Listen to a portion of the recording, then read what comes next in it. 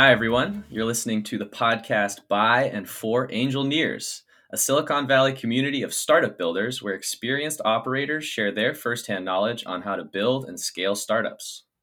I'm your host, Oleg Kujakov, and our guest today is a three-time entrepreneur and most recently the founding CEO of MobileIron, which experienced explosive growth during a 5-year stretch from 2009 to 2013, when it was named the fastest growing technology company in the world and ranked number one in Deloitte's Fast 500 index. In addition, he's co-authored 2 books on the topic of building enterprise startups called Survival to Thrival, books 1 and 2. Bob Tinker, welcome to the show. Thank you, Oleg. Thrilled to be here. Yeah, thrilled to have you. First, I got to say, great job on the book titles. Thank you. Before we get started on the books, I just wanted to ask a little bit about what were you doing at MobileIron that sort of inspired you to later write a book? Yeah, so my background is I'm a multi-time entrepreneur, sort of 3 times. The first one failed. The second one did pretty well. The third one was MobileIron, which we ended up taking public. But like many things, sort of inspiration is born from frustration. And I was a first-time CEO, and it's hard to be a first-time CEO. And there was a number of things that I was frustrated about that I wish I had known better. And the inspiration for the 2 books was really sort of the frustrations I felt having been a first time CEO. The catalyst for it was, funnily enough, a talk I ended up doing at Stanford, which was if I could write myself a letter that would be sitting on my desk 8 years ago as a first time CEO, what would I tell myself? Do you want to dive into that a little bit? Well, that's what ended up turning into the 2 books. But the things I would tell myself as a first-time CEO is stuff breaks, be ready. Mm-hmm. If you actually succeed and make progress, like the things that used to work will suddenly not work. The second one is that there's a difference between building a product and building a business. And that one really is what drove book 1, which was Survival to Thrival, which coined the concept of go-to-market fit. I think in Silicon Valley, we're fundamentally a product shop. We're really, really, really good at helping entrepreneurs build products. But I think one of the things we don't do as well is how to help entrepreneurs build go-to-markets on the back of their products. And that's the difference between building a product and building a business. And looking back on that, I think we were able to make that happen at MobileIron, but it wasn't obvious to me that that was the case as a first-time CEO. There's a couple other things, building culture, doing things that are uncool. Yeah, there's a number of other things that I wish I could tell myself. Sure, yeah. So thinking of the listener who's not maybe familiar with MobileIron, like what was the product there? We built a mobile security product. If you think back to MobileIron started in 2008. So I know this is probably amusing for the listeners here, but in 2008, the mobile world consisted of Nokia smartphones, which were Symbian, BlackBerry, which was barely a smartphone, and Windows Phone. iPhone was brand new and Android didn't exist yet. And the world was pretty much running on BlackBerry for mobile email, and yet then iPhone showed up, then Android showed up, and users wanted to choose their own device. They wanted to be able to get email, they wanted to be able to get apps, they wanted to bring their own device to work, and that triggered a whole new avalanche of security and management challenges. So MobileIron built a security and management platform to solve that problem for mobile. And if you think back to the wave of smartphones that crashed into the enterprise over the next 5 years, that turned out to be a pretty good idea. Okay, so it sounds like you got a wealth of experience working at MobileIron. What inspired you to write a book? One of the things when you're a first-time CEO is you need help. And there were a lot of people who helped me on my journey that I was able to call and ask questions. Like if I was struggling with something, I could get their advice. Or frankly, they would just, sort of give me that hard feedback or help me understand what's next. And a big part of what enabled me to be able to help lead a company from 3 people to 1,000 was all those people that helped me along the way. And that was really sort of the inspiration to be able to write the 2 books, was to be able to give back and sort of share some of the things that I wish I had known as a first-time CEO. And it's sort of the great karmic cycle of Silicon Valley and the entrepreneurial community is Entrepreneurs helping entrepreneurs. So, as far as I understand, your sort of secret sauce or message throughout the books is finding this go to market fit. Can you tell me, well, first, if I'm right, and then tell me a little bit more about what that is? Yeah, so book one, Survival to Thrival, the company journey, is really about helping entrepreneurs sort of understand what's coming next. And, in the very beginning, you're just trying to not die. Then you try and find product market fit. And if you look at most of the literature and content out there in the entrepreneurial community, it's about that part of building a business, which is how do you build a product and go win your first customers, which is a huge deal. Like if you can go win your first 10, 15, 20 customers and get product market fit, that's spectacular. But one of the challenges we saw at Mobile Iron, and I see a lot in the startup community, is that startups, there's actually a missing link between hitting product market fit and winning your first 10 or 15 or 20 customers and unlocking growth. There are a ton of companies that get to product market fit but never unlock growth. And it's sort of this just go solve that sales thing is sort of what entrepreneurs get told. And I found that immensely unhelpful. I'm like, what does that mean? And what we realized is that there's actually a missing link between product market fit and unlocking growth that ironically doesn't have a name, didn't have a construct to it. Yet if you look at companies who had succeeded in doing it, there was a pattern to it. And so that was where we coined the term go to market fit as this missing link, finding product market fit in your first 10 or 15 customers, and how do you unlock repeatable, predictable sales.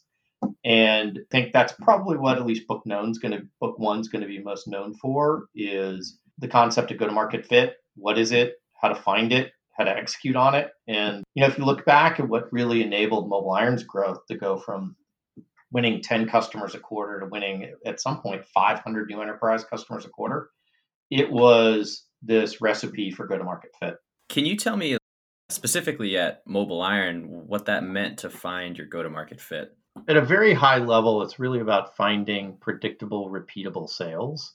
And sort of if you unpack that and say, well, how do you do that? And like, what did we do at Mobile Iron? And, frankly, this isn't just a Mobile Iron thing. Like, Box has done the same thing. Marketo did the same thing. Like, if you actually look at a lot of the companies that were sort of our cohort that unlocked growth, there's a pattern to it. And the pattern really came down to three things. The first one is, can you find an urgent wave, which is a wave of change or opportunities that has urgency to it that customers will be able to figure out why they're going to buy now and not a year from now. That was number one. Number two was defining a repeatable go-to-market playbook. And I totally underestimated sort of the importance of doing that. In my head, as a product sort of led entrepreneur, I translated a go-to-market playbook as, hey, I need a good PowerPoint pitch. And I bet like a bunch of your listeners probably were like, oh, he means a PowerPoint pitch. And I don't mean a good PowerPoint pitch. It's actually what are the repeatable steps you take from the first time you find a customer all the way through to when you win them and make them successful. There's a whole journey there that you got to get really explicit about and build a repeatable playbook. And we can talk a little bit more about that. So that was part two. Mm-hmm. Part three is figuring out what your sales model is going to look like. Is it product-led selling? Is it marketing-led selling? Is it, frankly, more traditional up the middle enterprise sales-led selling? And when you tie together those three things, which is the urgent wave, the repeatable go-to-market playbook, and nailing down what your go-to-market model looks like, when you bring those three things together and solve for that, that's what unlocks sort of the repeatable growth.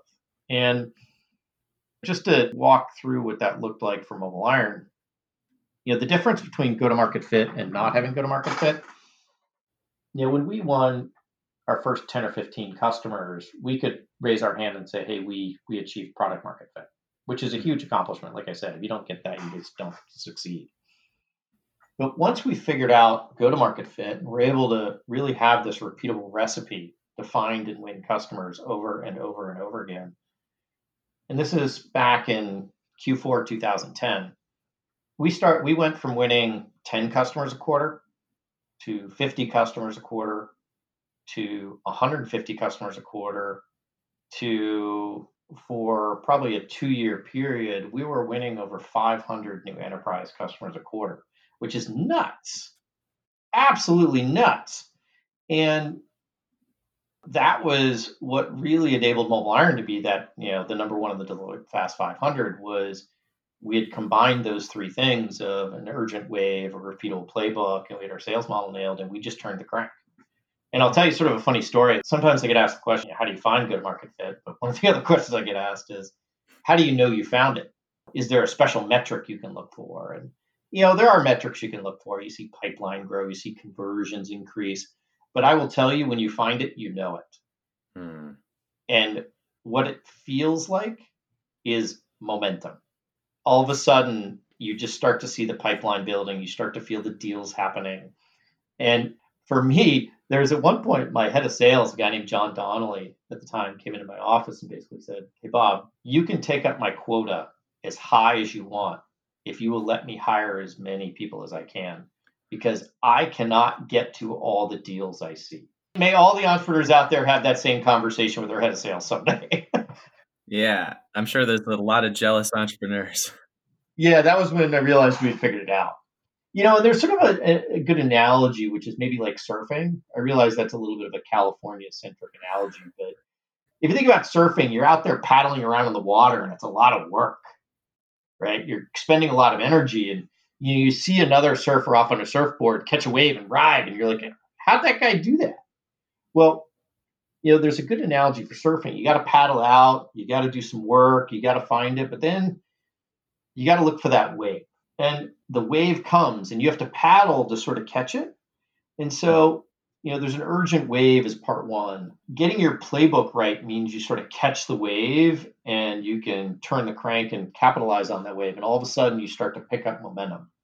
And then having your go to market model nailed down is really making sure that you've got the unit economics associated with that, catching that wave, be able to turn into a good business. And the same way in surfing, that you pick up momentum when you catch the wave just right, you've got the right board and you're paddling at the right speed. Sort of the same thing with go to market fit and being able to unlock growth. I'm not sure I totally understand the urgency component. Can you break that down a little bit more? Yeah, this is actually often as a startup, right? You've got a product idea, you've got founder-led selling. As a founder, you were able to convince 10 or 15 customers to give you money and use your product. And that's a huge deal. But one of the biggest challenges as a startup is, when you go talk to a customer, like, why are they going to buy now versus a year from now? And if there's not a clear answer to that question, leads are going to be slow, conversions are going to be slow, sales is going to be slow. It's going to be a grind. If you can find an urgent problem or an urgent pain that triggers the customer to shift from I'm going to buy a year from now to I'm going to buy in the next 90 days, that is a huge driver of growth. And I hear sometimes from entrepreneurs that, hey, how do you create urgency? And I actually think that's the wrong question to ask, because creating urgency where there is none is hard. I think the better question to ask is, how do you find urgency? And, this is one of those things that I learned the hard way, which is, as a product-led founder, when you go start a company, you're super passionate about what your product is and the problem it's solving. And you get out there and you intersect with reality. And you might win 5 customers or 10 customers, but you may not have found that urgent pain that sort of all of a sudden causes customers to say, I want to buy now. And there's a tendency as a founder, and I certainly felt this, to sort of be dogmatic about your founding idea. And what we found was that the urgent pain that actually unlocked growth for us was not exactly what we thought it was going to be. And so, we ended up casting a slightly wider net and looking a little bit to the left and a little bit up and a little bit down to try and find what that urgent pain was. And we found something that was a little bit different than our initial idea, but turned out to have a lot more urgency. So specifically for us, rewind back to 2008, our initial product idea was around securing and managing Windows Phone and BlackBerry, because that was the major products that were out in the market at the time. Well, turns out there was this new thing called iPhone, and it was only in the consumer world. It wasn't being used at work. It was kind of considered a toy in the enterprise. Nobody was taking it seriously. And the unit volume in the enterprise was relatively low, but one of my early sort of Davy Crockett type explorer sales reps was out talking to customers, and he started to sense urgency around iPhone. And what it was senior executives in large companies were going into their IT team and saying, I want to use this iPhone at work. And IT was like, no, we'll give you a BlackBerry. And the CEO was like, no, figure out how to let me use iPhone or you're fired. And as you can imagine, that created a level of urgency in the mind of the IT team. And if we hadn't, and it was sort of controversial for us internally because it felt a little bit like we were betraying our initial founding idea by doing a minor pivot to go focus on iPhone. In retrospect, it seemed really obvious, but at the time, it felt kind of like founder heresy to be able to look a little bit to the left or look a little bit right or look a little bit down to try and find a problem that had more urgency to it. And I think that was sort of the core lesson for me is that, it's true you want to focus on your founding idea and do that, but you don't want to be so dogmatic about it that you miss what might be a more urgent problem that maybe just next door. And so, the lesson for me was sort of cast a slightly wider net to find that pain that has urgency to it. Well, then the question becomes, all right, once you find that pain, how do you repeatably capitalize on it? And that was sort of the next step for us in terms of finding go-to-market fit. Thanks for explaining that. I think I get it a lot better now, where in your metaphor, the surfer is kind of like you as a company, even your surfboard, that's your product or whatever. Yeah, exactly. And you're out paddling around in the ocean trying to catch a wave. And, there's little waves and there's big waves. Right. And the iPhone was a big wave for you guys. Exactly. And it had urgency to it. Like it triggered, because one of the hardest things about being a startup is you walk into a company and say, hey, buy our product. And put yourself in the position of like one of your first 10 customers, right? They're going to have to go to their boss and be like, hey, I want to write a check to this company called Mobile Iron. They're like, oh, how big are they? Oh, they're 25 people. Oh, well, how many customers do they have? Oh, we're going to be one of the first 5. And that takes a lot of courage for your customer to go to their boss and say, I want to go buy an unproven product from an unproven company. Like that's a big deal. And so you have to both have a better product that solves a real problem, but it has to be a problem with enough urgency that enables your customer to advocate to go take a risk on buying from a startup. Yeah, and I think how you said enough urgency there is really key because, when you're selling like mobile security or security in general, it's like always kind of an urgent issue, but because it's always an urgent issue, it's almost not urgent.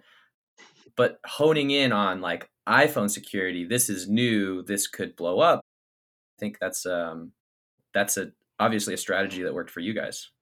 Yeah, and I think the other piece there is just you go start a company with an initial founding idea. And so the lesson for me was cast a slightly wider net because the thing that could trigger the urgency to help you unlock growth may not be exactly what you thought it was. So make sure you go listen to customers and watch what's going on. How we found it was our first 2 sales reps who were out running around trying to find deals would just naturally ask customers, what are some of the other things bugging you right now? Like that's a really powerful question to just ask your early prospects, hey, we're here to talk to you about X. But while you're talking to them, just ask them, hey, is there anything else going on sort of around this area that's really you're struggling with? And you'll be surprised what they tell you. Sometimes like that could be that magic clue that points you to something that maybe just a little bit off your initial idea, but has way more urgency. Got it. So I think I get the urgency portion of this, but there's 2 more parts. What should we talk about next? Yeah, let's talk about the figuring out your sales model and then maybe talk about the go-to-market playbook. And the go-to-market playbook on this one is interestingly what sounds the simplest but the hardest. So let's maybe finish on that one. Let's take as part 2 this how do you figure out your sales model? All right. That's the question. Yeah. How do you figure out your sales model? So I found this horrendously confusing as a first-time CEO. It was like, okay, you have the venture capital investors saying, do product-led selling, have your product sell itself, like a Twilio or Atlassian. And that way you don't have to have any salespeople. And look, that's great. And it's awesome if you can figure that out. But the reality is there are always certain go-to-market models that are kind of fads or sort of in vogue at any particular time. And as an entrepreneur, like there is no one right go-to-market model for everybody. There's only what's right for you and your product and your customer. So as you figure out what your go to market model is, there is no one right answer. There's just what's the right answer for you. And you could sort of picture this spectrum or like a slider of go to market models. On the far left is sales led go to market, where you have salespeople calling on customers, like traditional up the middle, like enterprise selling. Like that's on the far left. So picture the slider, then you slide a little bit to the right, and in the middle, you have marketing led selling, where you probably do online demand gen, you drive prospects to online trials and evaluations, and then you have an inside sales team that sort of picks it up and takes it the rest of the way to close the deal and enable the customer. That's like marketing led selling. You sort of think about like a Marketo or a lot of classic enterprise, modern enterprise selling looks like that. And then on the far right of the go to market spectrum, you have product led selling, which is the product sells itself. You don't really have any salespeople. Think about like sort of a Twilio or an Atlassian. And I found it super confusing for how do you figure out where you should be on that? It's like, oh, if you have big ticket size, you have to be this. If you have small, this. If you're high velocity, that. And it was like it sort of felt like there was this sort of like this random set of things that were driving this choice, and I found it super confusing and hard to try multiple things at once. So for me, like if you unpack this, the thing I learned is that on the far left, you've got sales led, which is you hire a bunch of salespeople and sell the traditional way. In the middle, you have marketing led selling, where marketing does the front end with automation and the back end is sales. And you have product led selling. So the thing that realized is you can actually distill it down to one question, which is how does your customer decide to buy? It's not the physics of how they buy, but how does a customer make the cognitive decision to buy your product? That is the biggest driver of your go-to-market model, and I'll sort of talk through that. So if your buyer and decider are the same person, and you can reach them with digital marketing and your product is relatively well understood, you can do product-led selling like in Atlassian or Twilio. Like the buyer and decider are the same person. So the cognitive decision process is you have to be able to reach them. They have to know what your product is, and they just decide.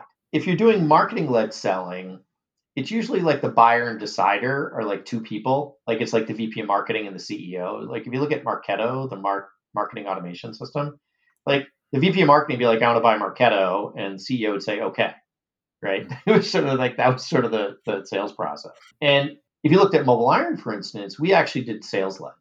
And it was because effectively the cognitive process for our customers to make a decision was a committee decision. We were selling large deals in enterprises, and it involved the mobile team, the IT team, the security team, and often the CIO. So the thing I learned was if you watch, as you're winning your 10 or 15 or 20 first deals, you're so focused sometimes on just trying to close the deals. My advice would be to also pay attention and watch how your customers actually made the decision to buy, how they made the decision to buy. Like watch the cognitive process. Like if you think about how you as a person make a decision to buy, you come up with a need, you do a little bit of research, you do some learning, and then you make a decision, right? Companies go through that same process. So pay attention to how your customers decide to buy. And that will likely steer you to where on this go-to-market spectrum you want to lay. It also could clue you into whether you have a good business or a bad business. And I'll give you an example of that, which is that let's say you have a product that has a relatively low ticket size, like 10 or 20,000 ARR, but it's a committee decision inside the customer, right? On one hand, you've got the cognitive process for your customers decide to buy would lead you towards a sales-led go-to-market model. Yet, wait a minute, your ticket size is really small, so you can't afford a heavyweight sales motion. Like that's a problem. Like that actually may mean you don't have a good business. So being able to understand how your customers decide to buy, matching your go-to-market model to that, and then making sure that works for your economics is part two. I guess the next logical question is, how do you do that? Is it with questions? How would you guys do it at Mobile Iron? When you're winning your first 10, 15, 20 customers, you're just like out in the forest trying to chop down trees, right? You're just trying to go win deals. But for us, one of the things we realized in sort of watching how our customers decided to buy, we realized that there were multiple people involved. Like I said, it ended up being sort of a committee decision inside customers.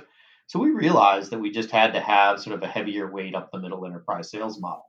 And the good news is that the the deal sizes and the lifetime value of our customers was big enough that we could afford to do that. So that's how we decided to do it at Mobile Iron.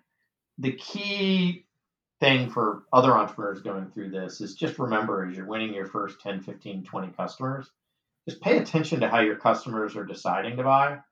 And that will start to give you a clue as to where on this go to market spectrum from sales led to marketing led to product led selling that you need to be. And the reason why this matters is that early stage startups can really only pick one go to market model. Any startup that says, hey, we're simultaneously running a product led selling motion and up the middle sales led motion where we hire lots of salespeople, they're just not going to make it. I'm sure there are exceptions to that, but in general, in order to unlock growth, you really, in the very beginning, you have to find that one go to market model that works for you and just repeat that. Trying to execute on multiple go to market models at the same time, you can experiment with different things. But at some point, you're going to have to pick one and focus on that, get from 0 to 10 million. Yeah. So pick a lane, I guess, is what you're saying. Yeah, pick a model, actually. And then it's really about the playbook. Mm-hmm.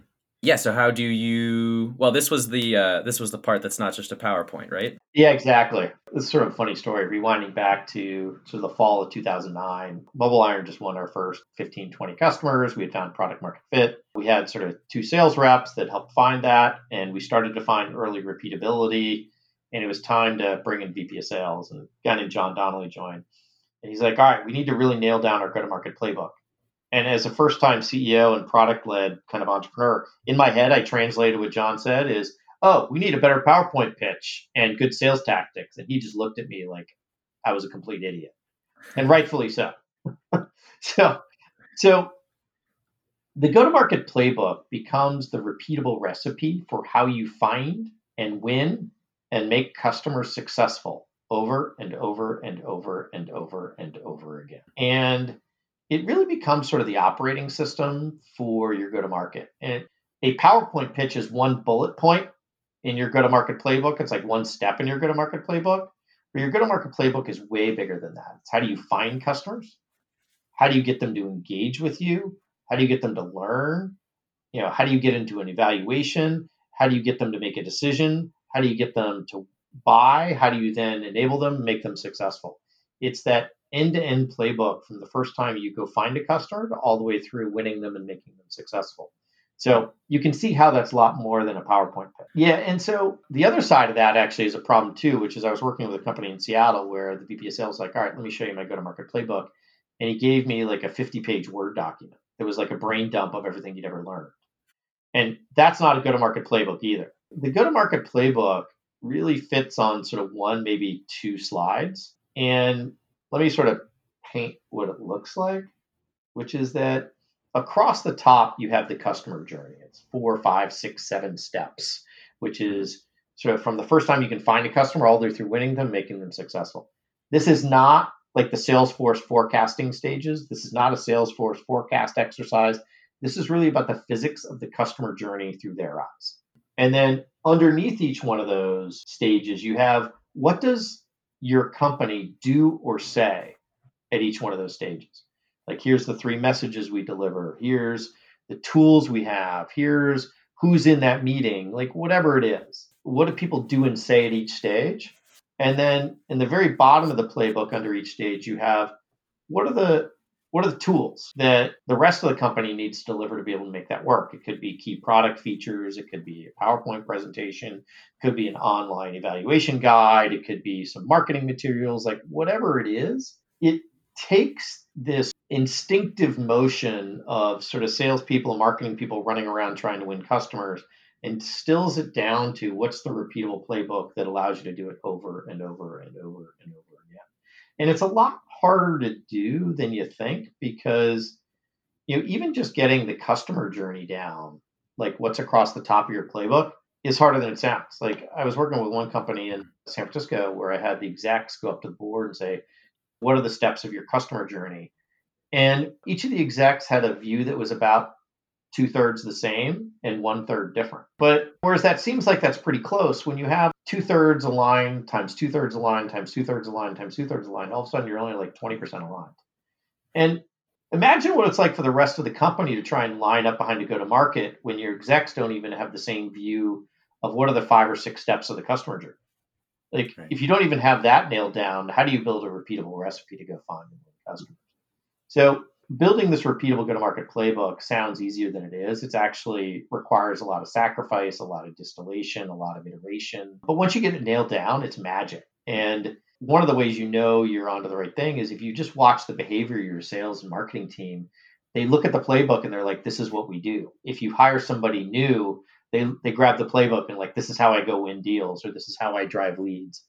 And it doesn't mean it's monolithic because it evolves over time. There's experimentation, there's things you add, there's things you change. But being able to distill down sort of this intuitive go to market motion that founders use to go win your first 20 deals, to be able to have a repeatable go to market motion that sales reps and marketing people can go do, is sort of this big leap from product market fit to go to market fit. And it's a lot harder to do than it sounds, but it's magic when you get it. I could still recreate our original go-to-market playbook for Mobile Iron from memory. Like that's how much of part of who we were it became. We have some examples on our website for the book series, survival2thrival.com, some playbooks from Mobile Iron, some other companies. And those are really the 3 parts of go-to-market fit. Get your mind urgency, nail down where on the go-to-market spectrum you are for your model, and build a repeatable go-to-market playbook. Interesting. So it's like the strategies around the customer journey. Yeah. One of the mistakes is often when people think about building go-to-market playbook, they sort of default to like the 7 forecasting stages that show up in Salesforce.com. That's not the same thing. Like, this is not a forecasting exercise. Like, it's not who's in discovery, who's in negotiation, who's in contracting. Like, that's like how your sales team's spending their time. That's not looking at it through the eyes of the customer and the physics of the customer journey. Just getting physics of your customer journey nailed down, and then what are the repeatable steps you do at each stage. That's how you build a repeatable go-to-market to unlock growth. And it works for sales-led go-to-market, it works for marketing-led go-to-market, and it works for product-led go-to-market. Because the whole point about unlocking growth is how do you go from sort of this founder-led selling model to repeatable, predictable sales that can scale without the founder. And one of the unfortunate things that I often see is that founders can't find go-to-market fit, because founders can get meetings and say things and do things that normal salespeople and marketing people can't do. Like, the success of a founder in winning companies is not necessarily repeatable when it comes to winning other customers. So figuring out how to make that transition from founder-led selling and product market fit to go-to-market fit and repeatable sales is the key to unlocking growth. So if it's not up to the founder, is it up to the founder to find it, or who does that? And when should you start to look for go-to-market fit? Like, when's the right time? Great question. So let's talk about the when, and then we can talk about the who. So the when is sort of towards the tail end of product market fit. If you think about product market fit, it's how do you get to 10 or 15 paying customers? And you've sort of proved that somebody gives it, you found a pain and you have a product that somebody's willing to give you money for, right? And so as sort of towards the tail end of product market fit, start paying attention to the patterns. Like, why do you win customers? Why do you lose customers? Why do some deals go fast? Why do some deals go slow? Why do some deals get big? Why do some deals get small? Like, start to pay attention to the patterns of what allowed you to win those first 10 or 15 deals. And the who does it is actually an important question. I think the founder can certainly sponsor and say, look, we need to find go-to-market fit. But in terms of the who's involved to actually drive go-to-market fit, usually what happens is you need to hire sort of 1 or 2 kind of Davy Crockett sales reps or marketing reps or growth people to go find it.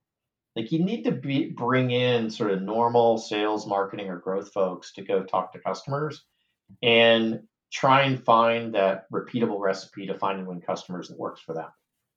And they're going to be the reality test for finding go-to-market fit. Like, we had 2 Davy Crockett sales reps in the early days of Mobile Iron, and they're the ones that found sort of the urge and adjacency. They're the ones that sort of figured out who cared, who was the ICP, and what was the motion for step one, step two, step three to be able to find and win them. And then, interestingly for us, it started off with a whiteboard in a guy named Mike Lee's cube. Mike was one of our Davy Crockett sort of type sales reps. And I use the metaphor of Davy Crockett. It's like imagine sort of the explorer trying to find the path through the woods, right? And he had a whiteboard in the back of his cube that basically he wrote down stuff that what caused customers to move forward in their buying journey and what caused customers to stall. And he just did it for himself because he just wanted to figure it out. And then suddenly we started to pay attention to what was on Mike's whiteboard. Like, oh, wait a minute, that caused customers to move forward and spend more time with us? And what do you mean that thing didn't work? And that was sort of that beginning of finding the patterns of go-to-market fit. And then eventually it was a combination of sales, marketing, and product, because you have to bring all three of those folks together to say, all right, let's really nail down our customer journey. What are we going to say and do? How's the product evolved? How's sales and marketing evolved? What are the tools we need to do? Like, interestingly, your go-to-market playbook can sometimes force changes in your product. Yeah, I think the sort of realities of being a business and dealing with customers force you to face that go-to-market fit. Yeah, I'll give you sort of a funny example. Like, there's this one of the things that's important to build into your go-to-market playbook is what I call the wow, which is, and I think the entrepreneurs who are listening will sort of recognize this. Whenever you're out talking to a prospect and you're sort of talking about what your company does and what your product does, and there's something you say or show where suddenly you see the customer's body language change. Like they lean in and they're like, tell me more, right? That's a clue that you're onto a wow, like something that gets their attention, something that wants to get them to spend more time with you. And one of the mistakes I would make is as CEO and being sort of a product guy, like I always thought I would know what the wow is in the customer's mind. The reality is I don't get to decide the wows, the customers do.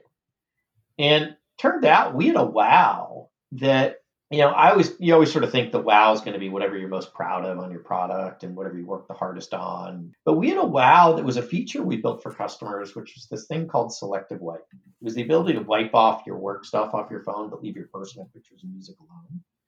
And it was an important feature, but it wasn't that hard to build. But when we showed it to customers, they were like, wow, right? They wanted to spend more time with us. They wanted to go get their peer involved. They wanted to go get their boss to take a look at it. So being able to get your playbooks, so you have the steps and what do people say and do. The other piece of it is look for the wows, because sometimes those influence how you build your product. So for us, actually, that wow around selective wipe was kind of buried way down in the UI. And so we ended up changing the product UI to sort of pull it up to the top. And not because it was sort of a widely used feature in operationalized products, but because it was an important part of prospects and demo customers being able to see something they were interested in that they wanted to spend more time with. So, that's a great example of how sort of the go-to-market playbook around moving customers to the next stage influenced, a direct change in the product. And I think that kind of feedback loop is healthy. And if we had just evaluated it based on like product usage and production, we never would have done it. I think for founders that are making the transition from building a product to building a business, recognizing that there are changes you make to the product to help go to market work better is just as important as building a feature that a customer is going to use. Because if your go to market doesn't work, you're not going to have that many customers. So you've mentioned you need this Davy Crockett type sales role to help find the go to market fit. I'm wondering, as you grow in your go-to-market journey and finding your go-to-market fit, do the sales roles stay the same or do they also change? Great question. So, if you look at the very beginning, it's like founder-led selling. And then from there, typically what happens is, you bring in one or two Davy Crockett type sales reps or somebody that kind of does that same thing on the marketing and demand gen side, or somebody that does that on building the product-led sales process, whatever it is. But you bring in sort of those find the path through the wood types. And then once you start to get a sense for what that path through the woods look like and you start to get a sense for what the go-to-market playbook looks like, that's when you want to bring in a VP of sales. One of the mistakes that sometimes happens is that, particularly for product-led founders, is when it's time to go start figuring out sales and growth, the message is go hire a VP of sales. And personally, I actually think that's the wrong thing to do. First of all, because no grade A VP of sales is going to be the first salesperson in the building. They're just not. And the second thing is really good VPs of sales are more like Braveheart or Joan of Arc. They're like battlefield commanders that can polish up the battle plan and hire the troops and run down the path and go take on the enemy. Really good VPs of sales are typically not the Davy Crockett's that sort of find the path through the woods. So, the very first phase is founder-led selling. The second phase is this sort of Davy Crockett phase. And then once you start to get a sense for the repeatable playbook, then it's time to bring in sort of a Joan of Arc or Braveheart type sales and marketing leader that can really polish that repeatable process and hire a team to go execute on. Okay. Next, what happens to startups that aren't able to find their go-to-market fit? It's pain and agony. It really is. Part of, what, like I said at the beginning, sort of this concept of frustration is often the mother of inspiration. I think in Silicon Valley, we've done a really nice job of talking about product market fit and being product centric. But this idea of building go-to-markets on your back of your product and unlocking growth is this missing link. And not doing it creates a lot of pain. And here's what it feels like is, hey, startup, succeed in winning your 10 or 15, 20 customers. You're able to claim product market fit, which is a huge milestone, huge milestone. And then, hey, it's time to go sell. And you raise some capital, you go hire a bunch of sales marketing people, your burn rate goes up, and you go from having 20 customers to 22 to 24 to 26. And your burn rate's accelerating, growth hasn't unlocked. Everybody's kind of looking at each other going, what the heck? And stress goes up, fear goes up, it's miserable. Because just because you found product market fit, going to hire a bunch of salespeople, investing money in marketing isn't going to unlock growth. And unfortunately, sort of the difference between success and failure there is being able to build that repeatable, predictable go-to-market, which is go-to-market fit. So say I am a entrepreneur and my business, we're doing great. We found our go-to-market fit, but markets change, things change, people have to evolve. So how do you evolve your go-to-market fit when I think the inclination is usually to rely on what made you successful in the first place? Oh man, that is one of the hardest things. And we live this at Mobile Iron. So, finding go-to-market fit is hard. And when you get it right, you unlock growth, you find that repeatable recipe, you just turn the crank and you build that repeatable process. You find a bunch of customers, you win a bunch of customers, you hire a bunch of sales, you invest in marketing. It's awesome. You feel the momentum. But then down the road, something changes. And it could be something that was inflicted on you by the market, or it could be you as a company are saying, look, it's time for us to evolve from sort of act one to sort of a broader act two. Maybe go tackle an adjacent market or add on some additional products or go from selling a single product to a platform. There's all sorts of things that change as a company goes from act one to their act two.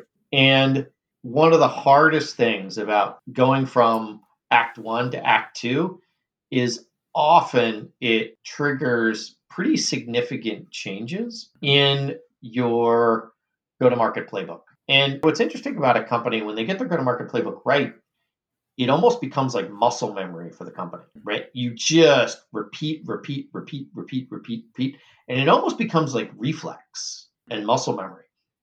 And as we all know from just normal daily life, changing muscle memory is hard. So and the same thing happens to companies when they need to change or evolve their product and go to market, that all the sort of processes and behaviors and muscles that get built around go to market fit if their world changes either for external reasons or internal reasons, it's really hard to change. And I'll give you sort of an example from Mobile Iron. So we found go-to-market fit in 2010 and growth took off. And we started winning hundreds and hundreds of new enterprise customers a quarter. We were selling device security and doing a great job with it. Well, we believe that Act 2 for Mobile Iron was extending from selling mobile device security to selling mobile application security, mobile content security, and mobile identity. really sort of as smartphones, the usage of smartphones became more sophisticated beyond email, and people were using apps and doing real work. Like we needed to be able to solve the security problem for that. Well, so from a product strategy, we executed really well on that. We built the product. We had a bunch of design customers. A lot of our larger customers wanted to be early customers.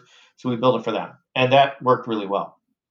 Well, the challenge was that it was a much broader sale that involved more people.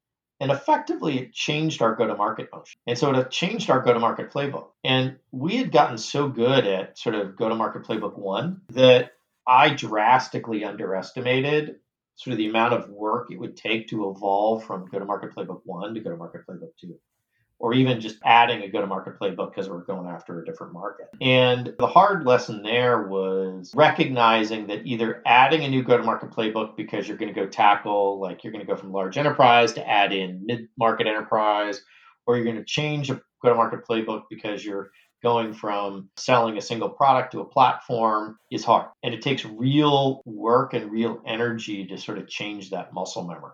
And I think this is actually one of the things that doesn't get talked about. If you look at like Innovator's Dilemma, this works for startups and big companies. Like a lot of times they build their go-to-market playbook and then they build new products and then they say, all right, let's go shove this new product through our existing go-to-market playbook, and it doesn't work, right? That happens all the time. So recognizing that your go-to-market playbook and go-to-market motion may be specific to this particular product and this particular ideal customer profile is really important.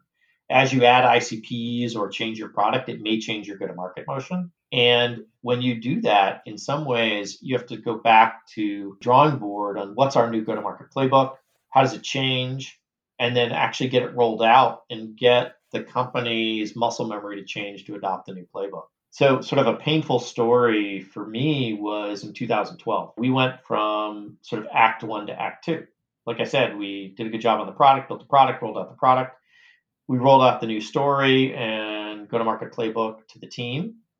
And 90 days later, everybody went back to what they were doing before. And I was terrified. It was all of a sudden like, oh my God, like we invested all this money in product, we got early customers buying, and we can't seem to get the go-to-market motion to adopt it. And it was terrifying. So we ended up doing effectively what was shock therapy. In Q2 of 2012, after our Q1 rollout and reverting back to what we were doing before, I'm stressed out. I'm worried about like our evolution to Act Two, and made somewhat of a controversial decision, which is I basically made every single sales rep and SE present the new story to me one-on-one if I was a customer, and I graded them. It took like 3 weeks of my time. We had like 70 people in the field at the time. And you could argue that maybe that wasn't a good use of my time as CEO. Or on the other hand, you could argue that getting the go-to-market to change from Act 1 to Act 2 was actually the most important thing in the business at the time, in which case it was a good use of my time. And by creating that kind of shock value or shock therapy around changing the go-to-market motion, it sent the signal that this was really important, that we were definitely serious about it. It gave me a chance to see what was working and what was not working. It also gave me a chance to see who was taking it seriously and who was not. And as a result, a mixture of attention and fear and seriousness rolled the clock forward another quarter, and 30-40% of our deals had the new products and capabilities attached to it. So it worked. But I think for me, and I think other entrepreneurs, don't underestimate the difficulty of changing your go-to-market playbook. It's magic when you get it right the first time. But ironically, the very magic of getting it right the first time and getting it rolled out, it's hard to change. So just don't underestimate the amount of energy it takes to change your go-to-market playbook. So take me back to when you were at Mobile Iron doing this for the first time. This wasn't called go-to-market fit at the time, right? So what exactly were you trying to do? Because you quite literally wrote the book on this. What was your goal, and then how did it become go-to-market fit? Like, what were you calling it at the time? We didn't have a name for it. We were just trying to drive repeatable selling to where we could hire new sales and marketing people and it would work. And that was actually why we coined the term, Tehi and I coined the term go-to-market fit. You know how when something doesn't have a name, it doesn't have an identity, and therefore it's hard to talk about? Like it's just sort of the way human brains work. Unless you can like have words for it, you can't conceptualize it. So what I realized was like there was this missing link that was just go figure out that sales and growth stuff. And as a first-time CEO, I found that incredibly frustrating. And that was what was the inspiration to come up with a way to talk about this missing link and what we ended up calling go-to-market fit. And what was cool about it is as we started to look at this, and I went to go talk to other entrepreneurs like Aaron Levy at Bach or Phil Fernandez at Marketo, like we all had sort of similar frustrations in building these repeatable go-to-markets. We all had similar frustrations in there wasn't a common way to talk about it. And we all had similar experiences about once we got it right, like what were the key components? The words were different, the terms were different, some of the business choices were different, but sort of at a very high level, sort of this combination of urgency, the right sales model, and a repeatable playbook is remarkably common across all the B2B software companies that actually figure out how to unlock growth. But the weird part is it didn't have a name. It was just this go figure out sales and marketing. And that was frustrating. So, we basically hijacked the term product market fit and said, let's call it something similar to that, but has to do with go to market fit. So that's where the name came up. Got it. Yeah, it's kind of a big problem of find your product market fit and then go make it scale. Yeah, exactly. And by the way, just go make it scale is one of my pet peeves. Like that's the same thing on the people side and go to market thing. Like people are go scale it. And like as a first time entrepreneur, you're like, I have no idea what that means. And like your investors will tell you, well, you'll know it when you see it. And I'm like, well, that's not helpful. Yeah, what does that mean? Easier said than done, for sure. Yeah. So this idea of building predictable, repeatable selling is what go to market fit is, I think, what it takes to do that, and the outcomes you find predictable, repeatable sales, and it's how you scale, and that's actually useful because it gave me sort of a framework to know what to do and how to work with my team and how to execute on it, rather than just sort of this unhelpful one liner of go scale. Awesome. Well, congratulations on figuring it out and writing the book. Last question here for me. It's hard to do a podcast these days without mentioning coronavirus, and they've obviously affected businesses across the board. Do you have any advice on figuring out your go-to-market fit in this new reality where everything is virtual, everyone's remote, working from home? Yeah, so interesting you bring this up. A key part of go to market fit is building that repeatable playbook and getting implicit muscle motion of finding winning customers and making it explicit. In coronavirus, where sales teams are now remote, you're onboarding new salespeople, new marketing people, and you have to make them productive. It becomes an even higher imperative to have what's your urgent pain, what's your sales model look like, and even more importantly, what's your repeatable go-to-market playbook look like, so that everybody knows what to do. It takes sort of this implicit tribal knowledge and makes it explicit. So you can onboard people, you can add people, you can make decisions, you can systematize. Whereas before, a lot of times, like people were just in bullpens and kind of figured it out by watching everybody. In a remote coronavirus world, for onboarding and building repeatable go-to-markets, if you don't have an explicit playbook, it's going to be really hard. So that's sort of the biggest observation in terms of the transition to a remote selling coronavirus world. The second thing is a little bit more of a minor point, but I'll make it anyway, which is that if you have an explicit go-to-market playbook for how you find and win customers over and over again, you can actually go look at that go-to-market playbook and say, okay, now that our sales teams and marketing teams are remote, what changes?